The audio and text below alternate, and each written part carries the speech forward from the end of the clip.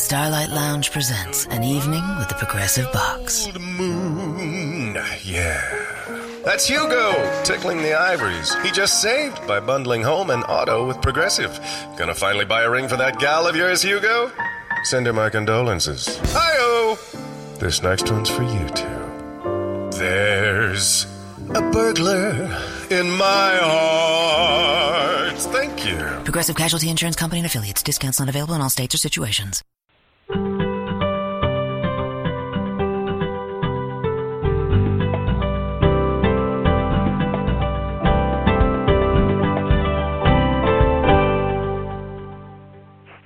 Welcome to Creating a Family. Talk about adoption and infertility. Today we're going to be talking about opiates and other drugs, including methadone, and how they will impact the child, both in the short term and the long term. And we'll also be talking about hepatitis B and C and other bloodborne diseases that families who are considering an adoption match may have to consider. This was a long-requested show by both the professional and the parent community. I think you are really going to enjoy it. Here's a sample of what you're going to hear. Opioids in our central nervous system, in our brain and our bodies, we have naturally occurring opioid receptors, right? So opioids, in many ways, are some of the least damaging to the developing brain compared to other substances. I'm Dawn Davenport. I am the director of Creating a Family. We are the National Adoption and Education Support nonprofit, and you can find us online at creatingafamily.org. One of the many things we do here at Creating a Family is have pre-adoption, pre- and post-adoption educational courses for families. This could be follow domestic adoption, international adoption. It can also be foster care adoption. We have over 100 some odd courses. They're 1-hour audio courses, interview with leading experts in the field, and we do offer certificates of completion. You can get more information about our courses by going to our website, creatingafamily.org, and then clicking on the tab Online Courses. I guess that would be obvious, right? We are a weekly radio show, and we utilize the podcast model. That way you can listen whenever and wherever you want, and it also means you can subscribe to the podcast. Use whatever app you are currently using to subscribe, and if you're listening over your computer, at our website, you could subscribe right on the radio page of our website. This show, as well as many of the other resources are provided by Creating a Family, could not happen without the generous support from our gold sponsors who believe in our mission of providing unbiased education and support to those struggling to create a family. Some of our wonderful gold sponsors include Children's Connection. They are an adoption agency with offices throughout Texas, providing domestic infant adoption, embryo donation adoption, home studies, and post-adoption support to families throughout the United States. We also have Holt International. Founded in 1956, they want every child to have a loving and secure home, and they are leaders in the global community in finding families for children who need them. And we have Vista Del Mar. They are a licensed and accredited nonprofit adoption agency with over 65 years of experience helping to create families. They have 3 adoption programs, a private infant program, an international program, and an adoption through foster care program. In addition to our gold sponsors, we also have other sponsors whose generosity allows us to bring you this show. We ask that when choosing an adoption service provider, please consider choosing one from the Creating a Family directories, which you can find on our professional provider page of our site. You can search by location, services provided, just a host of factors that we think are important when choosing. And when you choose someone from our directory, you are supporting us as well as them, and we thank you. Today we're going to be talking about accepting an adoption match with opiates, methadone, or hepatitis. Our guest today is Dr. Julia Bledsoe. She is a pediatrician specializing in adoption, medicine, and drug and alcohol exposure, and she has dual appointments with the University of Washington Center for Adoption Medicine and the University of Washington Fetal Alcohol Syndrome Clinic. She is also an adoptive mom. Welcome to Creating a Family, Dr. Bledsoe. Thank you very much. You know, in the past, this summer, one of our our sponsors said something about there were domestic infant agency, and they said, what we really need, and we don't find on your site, is are resources specific to drug exposure. Well, in my mind, I was thinking, gosh, we have done so many shows, in fact, including some with your partner, Julian Davies, and on drug and alcohol. But then as I started thinking about it, I thought about it, and I thought, so often in these resources that we provide, we go off talking more about alcohol. And then we get a letter from one of our our online community people. We have a huge online support group, and she's a member. And her name's Kelly, and she said, I am so looking forward to this show. This is after we announced it. Most information on prenatal drug exposure tells you that drug impacts are unpredictable, but alcohol is the worst. So, and then they provide an entire resource about FASD. That's not helpful to my particular situation. And I realized that she's right. That's what we've done as well. We include alcohol and drugs in the same show when we're doing show, or the same resource if we're providing, articles or fact sheets or tip sheets or videos. And we don't really break them out. And so often we end up spending most of our time talking about alcohol because we know how devastating the impact of alcohol is. So today we're not going to succumb to that temptation. We're going to try to talk mostly about the drugs. So I want to start by asking, and you've got, as I mentioned, you have a dual appointment both with the FASD clinic, which I will add also deals a lot with drug exposure, not just alcohol exposure, as well as adoptive medicine.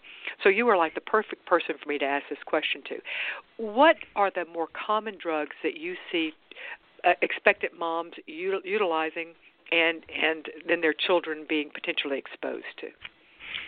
Well, that's an excellent question. And, certainly the drugs that we're seeing make a big comeback in the United States. One, of course, are opiates. And we're all very aware from news programs about the escalating opioid addiction epidemic in this country. And so we definitely are seeing not only prescription opioid use, but also methadone use and Suboxone or buprenorphine and methadone as ways for women to deal with that addiction. Of course, then we're seeing heroin make a big comeback. And, of course, with that, the risk of other diseases that are associated with IV drug use. We still do see some cocaine exposure, although really I think the big cocaine epidemic was a couple of decades ago. But we're also seeing methamphetamine, and probably the most common, what we know is the most commonly used illicit substance during pregnancy is marijuana. And with the move nationwide to legalize marijuana, I think that's something that we're going to continue to see on the rise. Yeah, I agree with you, and I'm so glad you mentioned marijuana because that was something on our outline that we certainly wanted to cover because we also see and hear from families considering adoption that they're seeing that as well as professionals. All right. You mentioned a couple, Suboxone and methadone. Are there any other common treatment medications or drugs given to addicts who are trying to get off of the illegal drugs? Those are really the two major ones, or Suboxone and methadone. And methadone is still by far the most common. Okay, gotcha. All right, so we want to make sure we include that as well. All right, so you've mentioned a couple, primarily opiates, heroin, methamphetamines, and marijuana. Let's break those out, starting with opiates. And does opiates include oxycodone and Oxycontin? Yes, and some it of the does. Okay, gotcha. Okay, yes, it does. They're all in the same family. Yeah. Okay. So let's start with opiates or opioids. What are both the short and the long-term impacts on infants who have been exposed to opiates during pregnancy? Well, we certainly know that one of the major risk factors for babies exposed to any sort of opioid during pregnancy is the risk of neonatal abstinence syndrome, which is withdrawal from the opiates after delivery. And neonatal abstinence syndrome, when babies are born basically addicted to narcotics or opioids, they can go through a withdrawal syndrome that can be as mild as sort of being more tremulous, being jittery, having difficulty with suck and swallow, having difficulty with loose stools, or it can be as severe as seizure activity. Regardless, these are children that are often very uncomfortable after delivery and require treatment with low-dose tapering off of morphine during the first weeks of life.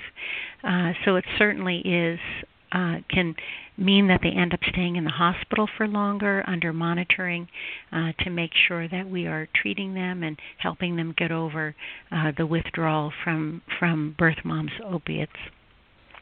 And are opiates the worst of the drugs? We're talking primarily about opiates, heroin, methamphetamines, and marijuana. Are opiates the worst for causing neonatal abstinence syndrome, also known as NAS?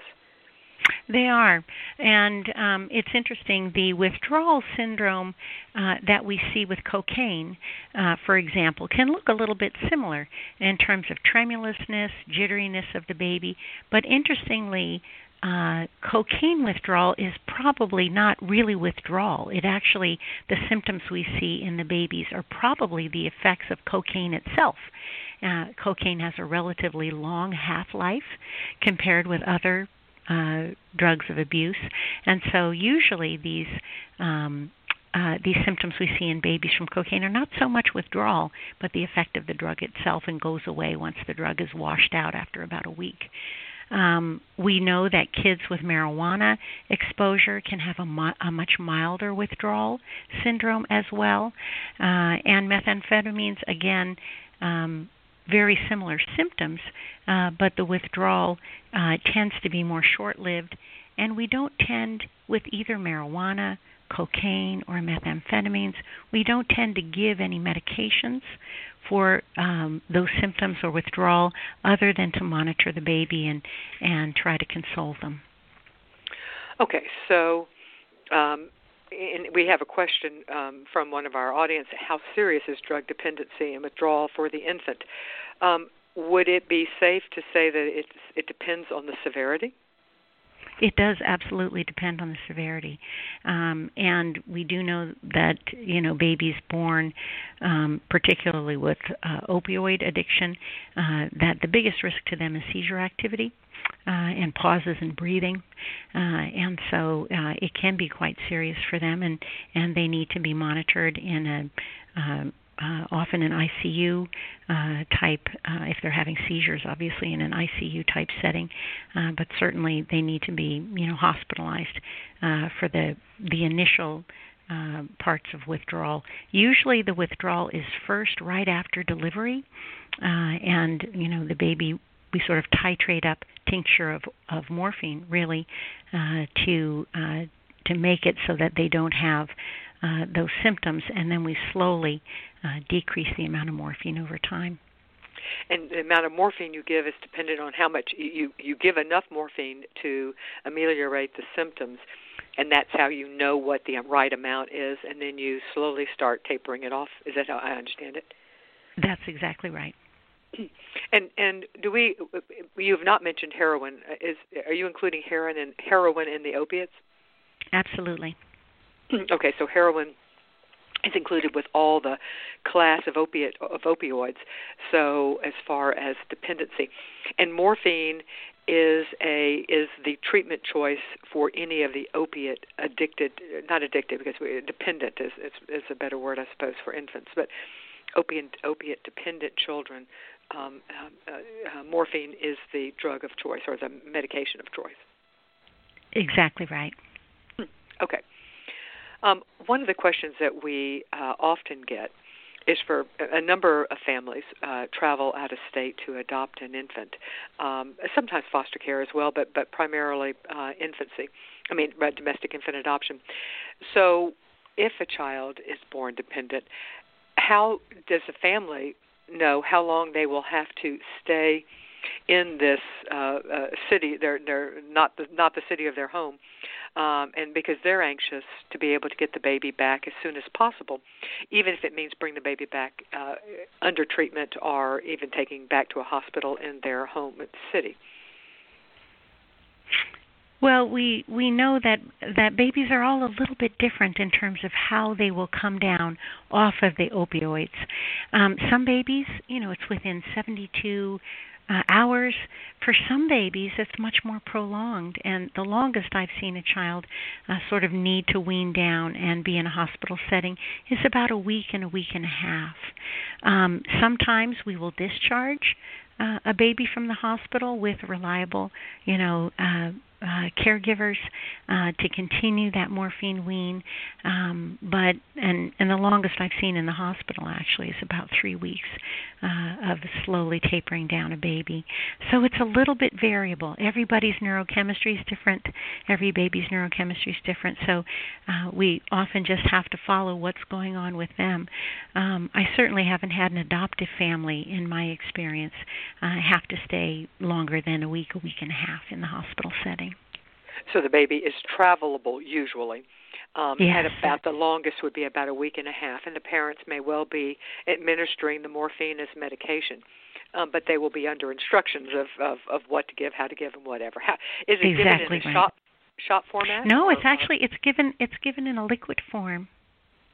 Oh, excellent. And we try to be as objective as possible in terms of, we have something called Finnegan scores, which were scores developed to sort of follow the symptoms that we see in opiate withdrawal, so we can really get a good objective look at what symptoms the baby's having as we wean down on the morphine.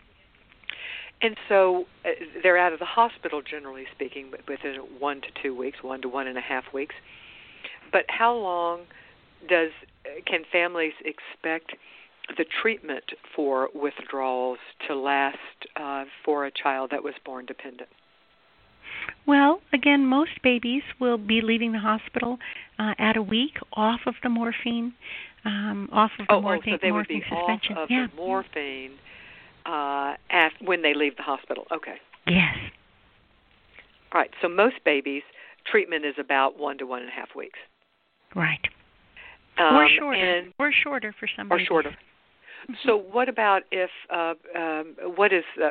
what's kind of the outer realm of how long a child, an infant, would need to be on morphine? Again, gradually tapering it. About the 3-week mark. That's about the longest I've seen. Okay, gotcha. So up to 3 weeks is the longest.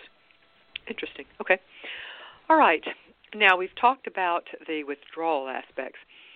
Let's also talk about now the long and the short-term effects from opiate, including heroin exposure. What is the research showing? And can we extrapolate from research that was done on children who were cocaine exposed onto how, because we certainly have long-term studies that have followed up those kids. Well, they're not kids now, they're adults. From what I think was an awful term, the crack baby epidemic. Right. But let's talk about what we know from opiates, the impact, and how they, short term, I think we've pretty well hit upon it because it's NAS, neonatal abstinence syndrome. Is there any other short-term issues that have to be considered? No, many babies who have gone through withdrawal will still have a little bit of difficulty with self-regulation, which means sometimes their suck and swallow to feed can be they can have a slightly increased risk of sort of feeding difficulties. They can sometimes be a little more difficult to console, have a little more difficulty with sort of colic-like behaviors. And we do, certainly have tips for adoptive parents or any parent dealing with a prenatally exposed baby to sort of help the baby self-soothe and feed better. And so often, even in for the first couple months of life, we can see this sort of difficulty in self-regulation for babies that we don't always see, that we don't see as commonly in kids who are not prenatally exposed to opiates. So again, those are subtle things, but certainly we see them with a little more frequency in this population. Is that something that children outgrow? Yes, it tends to be something that they outgrow. Interesting. All right, so short term, other than being born dependent and self-regulatory issues and perhaps suck and swallow type things and self-calming, what about long term? As these children grow into toddlers and preschoolers, and especially as they begin school and the academic demands start increasing through elementary school, what is the research showing us on that? How do these children compare to children who were not exposed intra utero to opiates? Well, that is an excellent question. And the research for prenatal drug exposure, I'll just put in a little caveat here, it's very challenging to do because many of the children that we see are not only exposed to one substance, they're exposed to another. So many of the studies, make an effort to sort of tease out the effect of other exposures, like alcohol or other drugs, but also to tease out socioeconomic status, general intellectual development of the birth family. And so there are lots of variables that make this type of research extremely difficult. But having said, let me throw this in to say nothing. We're thinking of this in the realm of adoption, but the majority of these children are being raised by parents who themselves are struggling with, if not addiction, certainly drug abuse, and these children are being raised in that environment. And we all know that, both from research and common sense, that children raised in both chaotic environments and environments where parents are using drugs is going to have an impact on children as well. So how do you tease that out? Yeah, very, very challenging. That's an excellent point. And, I will often tell families that, early childhood neglect, early childhood trauma can damage the developing brain in the same way that substances do. So you're absolutely right. It's one of those challenging variables to pick apart. And so we do, have to rely on studies that have done their very best to control for these other variables. And interestingly enough, we know that opioids in our central nervous system, in our brain and our bodies, we have naturally occurring opioid receptors, right? So opioids, in many ways, are some of the least damaging to the developing brain compared to other substances. We definitely see that withdrawal problem because when you're, your brain is used to being bathed in lots of opioids in the womb. You can have an upregulation of those receptors, which again makes it difficult in the withdrawal period. But down the road, we certainly don't see the profound issues that we see with prenatal alcohol exposure. But having said that, there are a number of studies. The studies are a little bit split, but there are a number of studies that suggest an impact on later childhood development. In specific, with infant-developed kids that are between 6 and 24 months of age, we can start to see slightly lower, and it's statistically significant, but slightly lower developmental scores on validated developmental screening, both in sort of psychomotor, so delayed motor development, as well as some lower cognitive developmental scores. Were they able to control for we know that IQ is is certainly a heritable condition. So were they able to control for what would be the predicted IQ of the child, because the child's parents might also have been on a slightly lower cognitive development, have a slightly lower cognitive development? Have they controlled for that? Yeah. I mean, two of the studies that were teased out, and the best ones were actually done. One was done in 1989, and one was done in 2001. And in those, and one was done in 2008 as well. And in those studies, they did, unfortunately, they were smaller groups of children, but they were able to tease that out in terms of knowing about birth and controlling for birth family IQ. Some suggestion that these are children that can have slightly lower, and again, it was statistically significant when we're looking at research studies, but slightly lower cognitive scores. We're not talking about 20 points in IQ, but we're talking about some subtle differences. There are also some studies in looking at early childhood development that between 3 and 4 years of age, there are also slightly lower language scores in kids, and a hint that there may be an increase in attention difficulties, so attention deficit disorder. Interesting. Okay, so that's our opiates, and we're talking. And then, have we seen when children start, as the academic demands start increasing? Usually we would think 2nd to 3rd grade. Have we seen issues with some of the higher level thinking, some of the executive functioning issues, or have the studies followed? Have they been longitudinally? Have they been ongoing long enough to follow children to that age?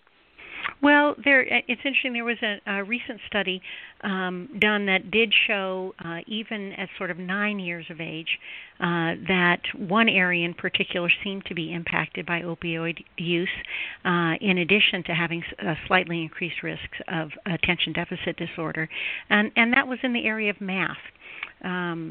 I was sort of very interested in this particular study. Again, it was small groups.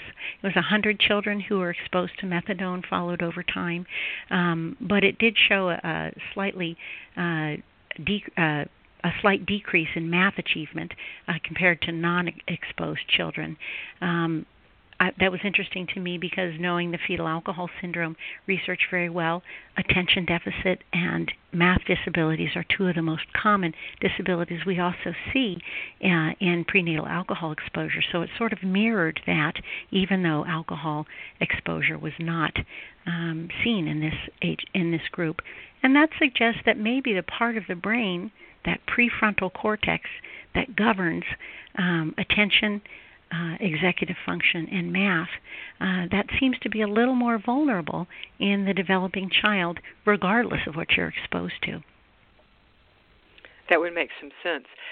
Now, I think that again, from an adoptive parent standpoint, what adoptive parents will often see is they're presented with a possibility of a match where the expectant woman has been on methadone or Suboxone.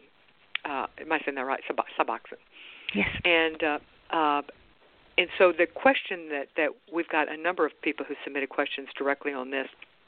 I won't read them. I'll just I'll summarize them all, and that is the exposure. If a woman has been on methadone, would you expect to see less short-term and long-term issues because she has been on methadone rather than on the heroin or opiates or Oxycontin or whatever it was that she was on, and she's using the methadone to get off of? Well, it partly depends on how much methadone she is on at the time of delivery. Because methadone has such a long half-life, sometimes the withdrawal period can actually be a little bit longer. And so, I would say that that methadone compared to other opioids is not necessarily protective from these long-term outcomes. To the brain, an opioid is an opioid, right? So whether it's methadone or oxycodone or heroin, they all have different half-lives. They're all, metabolized a little bit differently in the body in terms of how long they take to clear. And methadone is a longer-acting one, which is why it's helpful to prevent withdrawal, acute withdrawal in patients. But it is the same substance to the developing brain. And so, the studies looking at kids who've been on, exposed to oxycodone or methadone or Suboxone or methadone, those all seem to look the same in terms of long-term outcomes. It just common sense would say that expectant moms who are on methadone or Suboxone are getting a steady dose in there, so they're not having the spikes. They're not. Does that have any form of protection at all? It sounds like the answer is no. Well, not that anybody's been able to tease out. I think that's a challenging study to do. But I don't think anybody's ever been able to tease out the difference in neurodevelopmental outcomes in kids down the road for women on methadone versus on heroin. I will say the protection of methadone is that the birth mom is not using IV needles, and so the risk of blood-borne infection is probably less in women who are on methadone than women who are on heroin. I wouldn't say probably less. I think that we know it's less. That those are babies that are less at risk for some of the the other problems we see associated with heroin use. Exactly. Yeah. So it's not simply the long and short term impact on the baby from the drug exposure. It's also the impact for both the mother and the child on the bloodborne diseases, which we are going to be talking about that. We're going to circle back to that towards the end of the show and talk about that. All right, now we've talked about opiates and heroin. Let's talk about methamphetamines. And what we're talking about now is we've covered their potential for withdrawal. And as just to summarize what you had said about withdrawal, it tends to be shorter, less severe, and seldom is morphine needed or any other form of treatment needed other than a watch-and-see approach and a symptom amelioration with the child, from trying to make the child feel better. Did I summarize that well with methamphetamine? Yes, you did. Okay. Now, let's talk about the long and short-term impact of exposure to meth on babies. So we've just talked about the short. Are there any other short-term other than neonatal abstinence, NAS? Yeah, and I will sort of clarify that the withdrawal from amphetamine exposure in utero is. We don't tend to call that neonatal abstinence syndrome. That's sort of a term reserved for opioid withdrawal. Okay. There sort of is a little bit of conflict in the literature about whether amphetamine exposure causes the same sort of withdrawal in every child. The reported symptoms include sort of irritability, jerkiness, sweatiness, sort of sneezing of the baby. But again, it doesn't tend to be as prolonged or need to be treated the way opioid exposed neonatal abstinence syndrome needs to be treated. The other, it's interesting. Oh, go ahead. No, I was just going to say, so, you go on. What you were going to say is more interesting. I was just going to move us on to talking about long-term impacts. Yeah, long-term impacts. So this is probably, right now the area of most controversy in the study of exposure. And, I think people are often seeing what methamphetamine abuse does to the user in terms of, dental decay and terrible effects to the user. I think it's always a little bit surprising that when we look at both British studies and American studies, neurodevelopmental outcomes in these kids that they aren't worse, because it certainly takes a toll on the user. But we do know that probably one of the best studies showed that at a year of age, in terms of motor development, mental impairment, there were some differences only observed in infants with heavy prenatal exposure. All right, and not with those with lighter exposure. That was a really well done study, what we call a prospective study done in Britain.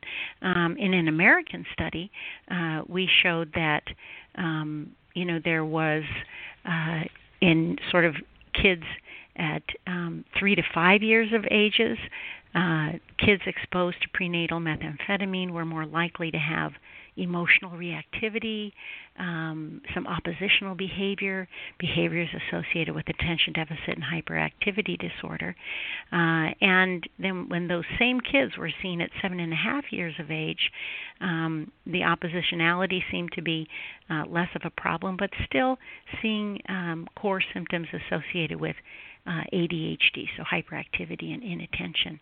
We didn't see a pattern of learning disabilities in those kids other than ADHD. So we didn't see the lower cognitive scores, lower IQ scores. But again, that sort of behavior, ADHD overlay was seen, even sort of controlling for the other factors we talked about, birth, family, and other exposures. Yeah, that surprised you. Just answered the question I was going to ask. Did that study control for? And they were. I mean, interestingly enough, some of the studies utilize adoptive families as one of the not the control group, but one of the groups to be studied, because they know that the children more likely are not being raised in an environment where drug abuse is happening. So they're able to withdraw. That's a way to control that variable. All right. So. With methamphetamines, we've covered that. Let's talk about marijuana, and that's an interesting one because we anticipate that we will be seeing more expectant women smoking marijuana because of it's becoming legal now in more states. So what do we know about the impact of marijuana on the developing fetus and the baby? And you said something at the very beginning about that you do see some form of withdrawal, which surprised me. I would not have anticipated that. What does that withdrawal look like? Again, the withdrawal seen sort of in children exposed to heavy marijuana. Sort of one of the best studies that was done. It was a long-term, again, one of these prospective studies where they followed women that they knew were using varying degrees of marijuana, and they followed them, through pregnancy and then after delivery.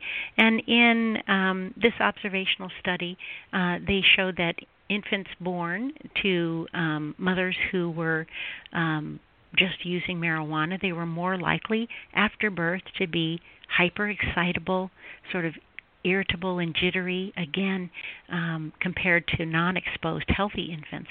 So this, sort of difficulty in soothing and calming as easily as non-exposed healthy infants. So in some ways similar but milder than behaviors that we tend to see in the other forms of drug withdrawal. In long-term, what are we seeing? And there ought to be some good long-term studies because certainly pot's been around for a long time. There are some good studies. And again, I think this is one of the disadvantages of being in my field is I feel like there are a number of very good studies that can show slightly different things.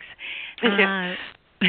This study that I just described that did talk about withdrawal symptoms showed that prenatal marijuana exposure did not affect global intelligence, meaning, your general intellectual ability, but it was associated with impairments in sustained attention. So again, we're talking ADHD, a particular type of memory called visual memory in exposed preadolescents as well as adolescents. All right. So again, visual memory is an area that we often use in math and other sorts of cognitive tasks. So that was something that they definitely showed. There was another very good prospective study about 648 kids that at 6 years of age, again, with heavy users, did show a slightly negative impact on intellectual development. And that heavy use during the first trimester showed sort of lower verbal scores. Second trimester seemed to be more involved with memory, short-term memory. And again, that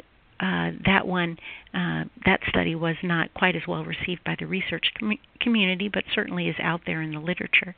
And then there was a third long-term study that again showed sort of that visual spatial memory and attention were impacted in exposed kids, as well as an increase in impulsive behavior and hyperactivity. So again, we're talking about that ADHD triad that we tend to see as an outcome in many of these exposed kids. And it sounds like not a significant difference between children whose mother smoked marijuana in pregnancy and those who took methamphetamines. And actually, from what you're saying, and those who took opioids, those who used opioids. Yeah, I think the difference with marijuana use is this particular visual spatial issue, and we know that heavy users themselves, people who use marijuana heavily, do have more difficulty with visual memory and visual spatial tasks, and so that is a little bit of a difference, I think, between marijuana and the other exposures. And we think in terms of, just from the standpoint of impact on the adult who is addicted in the case of opiates, or let's just say using opiates versus marijuana, we would think that opiates are significantly worse for the adult that is using than would marijuana. And yet, if I'm hearing you correctly, from the child's exposure, from the child's standpoint who has been exposed, in fact, they may be seeing more impact from, or at least a unique impact from marijuana exposure, and that would be the visual spatial issues. Yes, I think it's clear that particularly heavy marijuana use during pregnancy will impact the fetus, and I think that is a message that, particularly for adolescent users and for young adults, it's a very important message to get out that even though this, may be a legal drug, it's not safe to the developing fetus, just like alcohol is not safe to the developing fetus.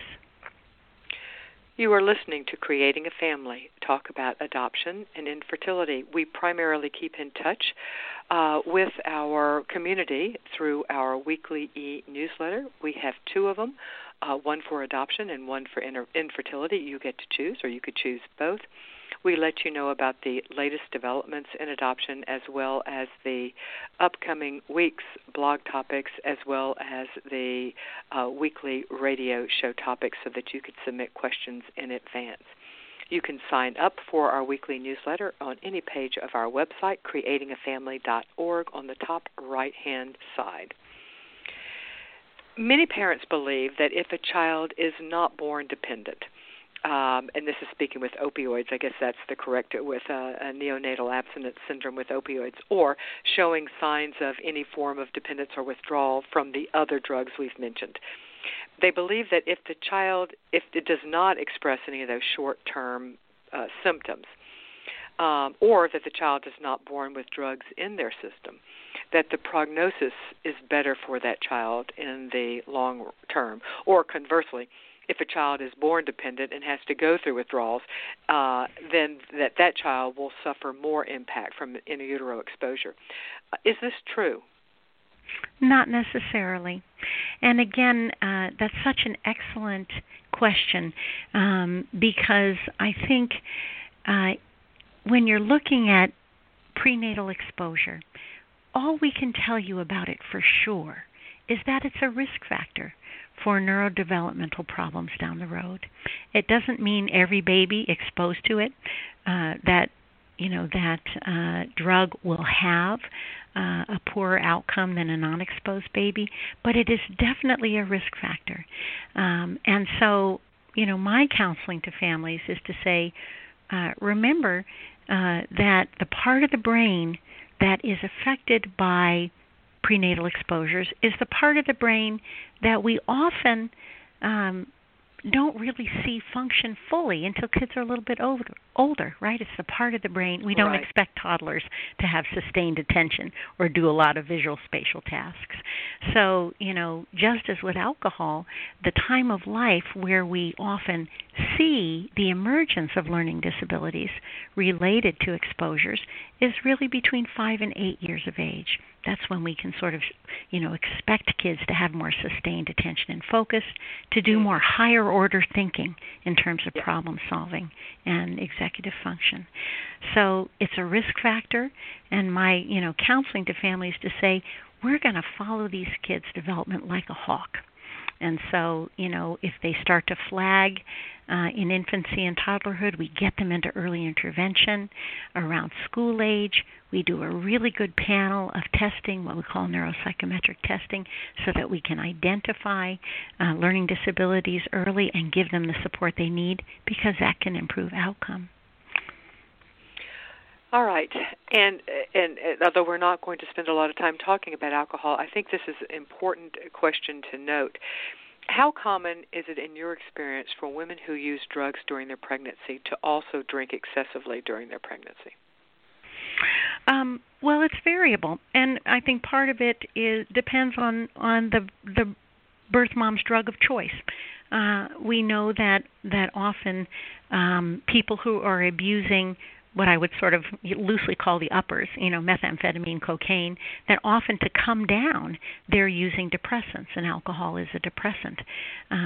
So there seems to be a little more correlation between methamphetamine use and cocaine use and prenatal alcohol exposure. We do know that many women who use opioids, if they can't get a hold of the opioid, will sometimes use alcohol. It seems to be, looking at the literature, there's a slightly decreased risk of sort of co-use of alcohol and methadone, which I think is interesting. And for many marijuana users, there's some alcohol exposure, but often sort of a co-use of alcohol, but often not quite at the levels we see for a chronic alcoholic. So, I think for some birth moms, they co-use alcohol a lot, and some don't. And it does depend a little bit on the substance that is their drug of choice. We have a question from Lauren Marie. She wants to know if the parent does test positive for opiates, how do we know what drug they are specifically using? And although she didn't ask this, I will ask, is it important to know which specific opiate, or as you had said earlier, from the brain standpoint, an opiate is an opiate is an opiate.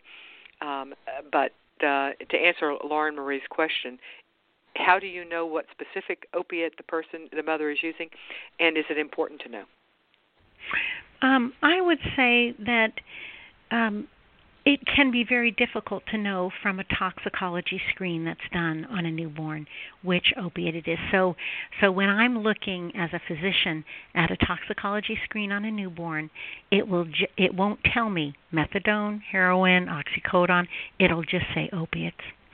So it's often, if the birth mom hasn't disclosed to us what she's been using, from our toxicology point of view, it really will just say opiates.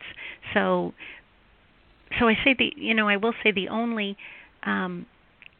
reason it might be important to know is to give us a little sense of the half-life of the drug, right? So, Suboxone and methadone have longer half-lives than some of the other opiates, so it would give us a heads up as to how long the baby might need support. But I would say we're going to look at the baby anyway in terms of their withdrawal pattern and treat them. So it's not, certainly not at all crucial to know which of the opiates the baby is born exposed to. And the toxicology screen will just say opiates. It won't spell it out for us. So Kelly asks, one thing you hear a lot is that early intervention is key and that a baby's brain can be rewired during the first couple of years with the right therapy. What exactly does that therapy entail? Where can you find it? What strategies should you be using at home with your child with a diagnosis of prenatal drug exposure? First, let's go back. I think we certainly all heard early intervention is key. What do we mean by early intervention? Most pediatricians refer to early intervention as occupational therapy, physical therapy, for babies who are speech and language therapy. Those are sort of the three things that we often focus on in early intervention for babies who are flagging in terms of their development. What we can tell you is that an early intervention program probably will not serve a baby that's not flagging developmentally. So often, we will recommend that a baby be evaluated by an early intervention team, but if they're scoring well within the normal range, that baby often won't qualify for services in the home. And that's good news if a baby is developing normally.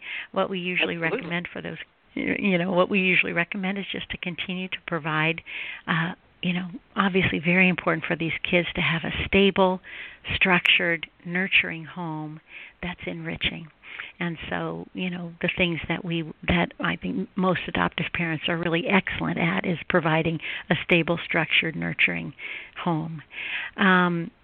Early intervention, again, so I'll be clear, we don't, if your baby's developing normally, we don't think you need to run out and, enlist an occupational therapist or a physical therapist to work with you, because that baby's doing fine. Yeah, you're doing whatever you're doing with the child is functioning as adequate support. Do you agree with Kelly's assessment that a baby's brain can be rewired during the first couple of years with the right therapy? Well, I will say that we know a tremendous amount about neuroplasticity, right? The plasticity of the brain, as something that is pretty remarkable. And I'll say in my career, where I've worked a lot with internationally adoptive kids who've been profoundly neglected in an orphanage setting, we see, even as late as 2 and 3 years of age, these kids come home, and with good environmental stimulation, they just explode developmentally. So I certainly have witnessed firsthand not only, developmental explosion, but even tremendous growth of the brain in kids who've suffered really profound neglect, let's say, for example, in a Russian orphanage. So I will say that, there is a lot of development of better neural pathways that we can see as a result of stimulation and environment.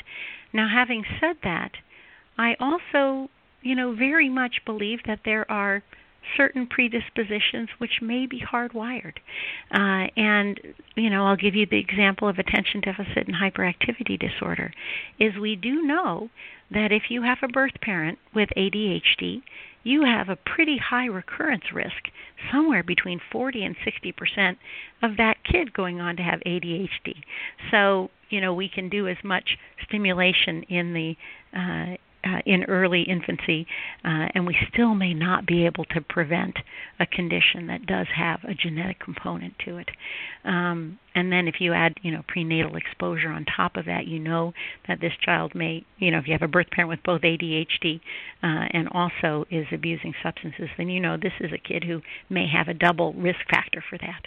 So you need to watch it very carefully. So I think I'm always concerned that adoptive parents think, if I just had done this thing early in childhood, my child wouldn't have ADHD. And I think we can't prevent everything because some things are the tendency will be hardwired. And we know it's the same for mental illness too, right? Depression and anxiety, bipolar and schizophrenia. We know the heritability of these factors. We've done a number of for people listening to this course, you will know that we have a number of resources on the heritability of various mental illnesses, as well as things like ADHD. Right. We have another question here, wanting to know how to foster attachment while a baby is suffering through withdrawal. Any thoughts on this, how parents can be most supportive to an infant going through withdrawal? Oh, that's an excellent question. And I think one of the hard parts as a parent is to see a baby, the withdrawal symptoms, they seem uncomfortable, right? These are babies that seem uncomfortable, have difficulty soothing, and we know that these are often babies that really love to be swaddled tightly and held closely. And so, those sorts of maneuvers also, can definitely foster attachment. Some of these babies do better in a quiet room without a lot of talking to them, and so you can sort of judge their based on their behavior whether or not they're sort of oversensitive to sounds or to light, but to certainly hold them close. Keep them warm and swaddled. A lot of people ask questions about sort of skin-to-skin contact with baby, and if that seems to be comforting to them, that's great. Sometimes it's hard to swaddle a baby and do skin-to-skin contact, but certainly holding them close, reading their cues. And we know that what we call contingent care, sort of the parent responding to the baby's cues, whether they're sort of seeming to be hyper-aroused or seem to be calming to the sound of your voice, you can sort of read and provide those, and have your behavior match the baby's needs. So those are all things I think that can be done. And then I think it's important to remember that this will pass, right? You took the words out of my mouth. Yeah. Know that this, although this may feel intense, this exact period of time when the baby is struggling through withdrawal really is relatively short, and if that's helpful for parents to know that the intensity of their care and their concern, this too shall pass. Yes. Well said. All right. Here's a question from Mandy. She says, from what I've read, there are many similarities between drug exposure and trauma and how it affects children's learning and behavior. When a child has both of those challenges, is it possible to tell the difference on what is causing specific problems? And is the treatment different depending on whether it is being caused by prenatal exposure or trauma? That's an excellent question. And, being in the fetal alcohol syndrome clinic, this is something that we see over and over again where, we often see kids where the water's muddy, right? They're exposed, they're neglected or traumatized, as well as being exposed to alcohol or other drugs. And my answer to you is it can be incredibly difficult, if not impossible, to tease out which causes, what causes what. Again, that sort of concept is that certain parts of the brain are more vulnerable in the developing baby, and one of the vulnerable areas of the brain is that prefrontal cortex that governs sustained attention, impulse control, emotional regulation, and that part of the brain is vulnerable to trauma as well as prenatal exposures. So if you have an older child who's struggling in those areas, it is impossible to tell whether that's the trauma or whether that is prenatal exposure. In terms of treatment, I think the most important thing is we know that children who have been traumatized really should get trauma-focused therapy. And so, regardless of what issue it is that they're struggling with, these are often kids that really, in addition to supporting their learning, treating their ADHD, with behavior supports or medicine or both, they're often children who really will do well in terms of, treating their anxiety in particular, or post-traumatic stress or emotional reactivity. They'll do very well if they are put in with a trauma-focused therapist. So that is, I think, sort of the major difference. If you have a prenatally exposed child who was adopted at birth and never has suffered trauma, they don't really need trauma-focused therapy. But the kids who've been traumatized will really benefit from a good therapist with a background in trauma.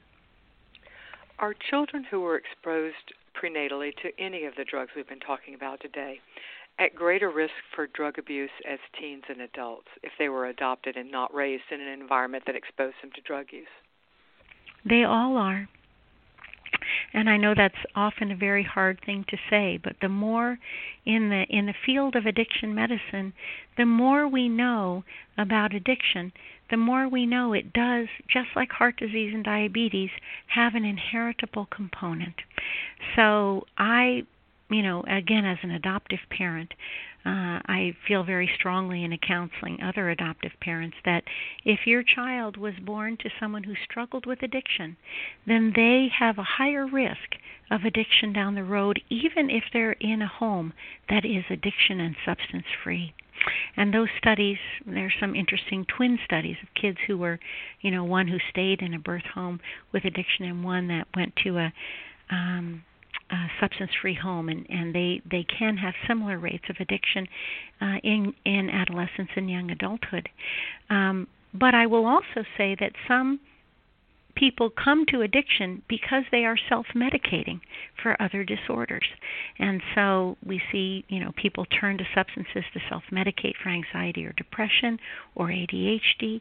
And so if we as adoptive parents can follow these kids really closely, and if they start to struggle with those issues, treat them appropriately so they don't turn to substances, we can sort of lessen that risk of addiction.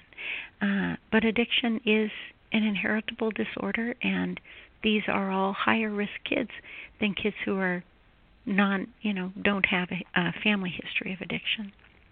So if I hear you right, what you're saying is it's not the impact of the prenatal exposure to drugs, but it is the inheritance of the genetics that might predispose them to become addicted. Am I understanding you right?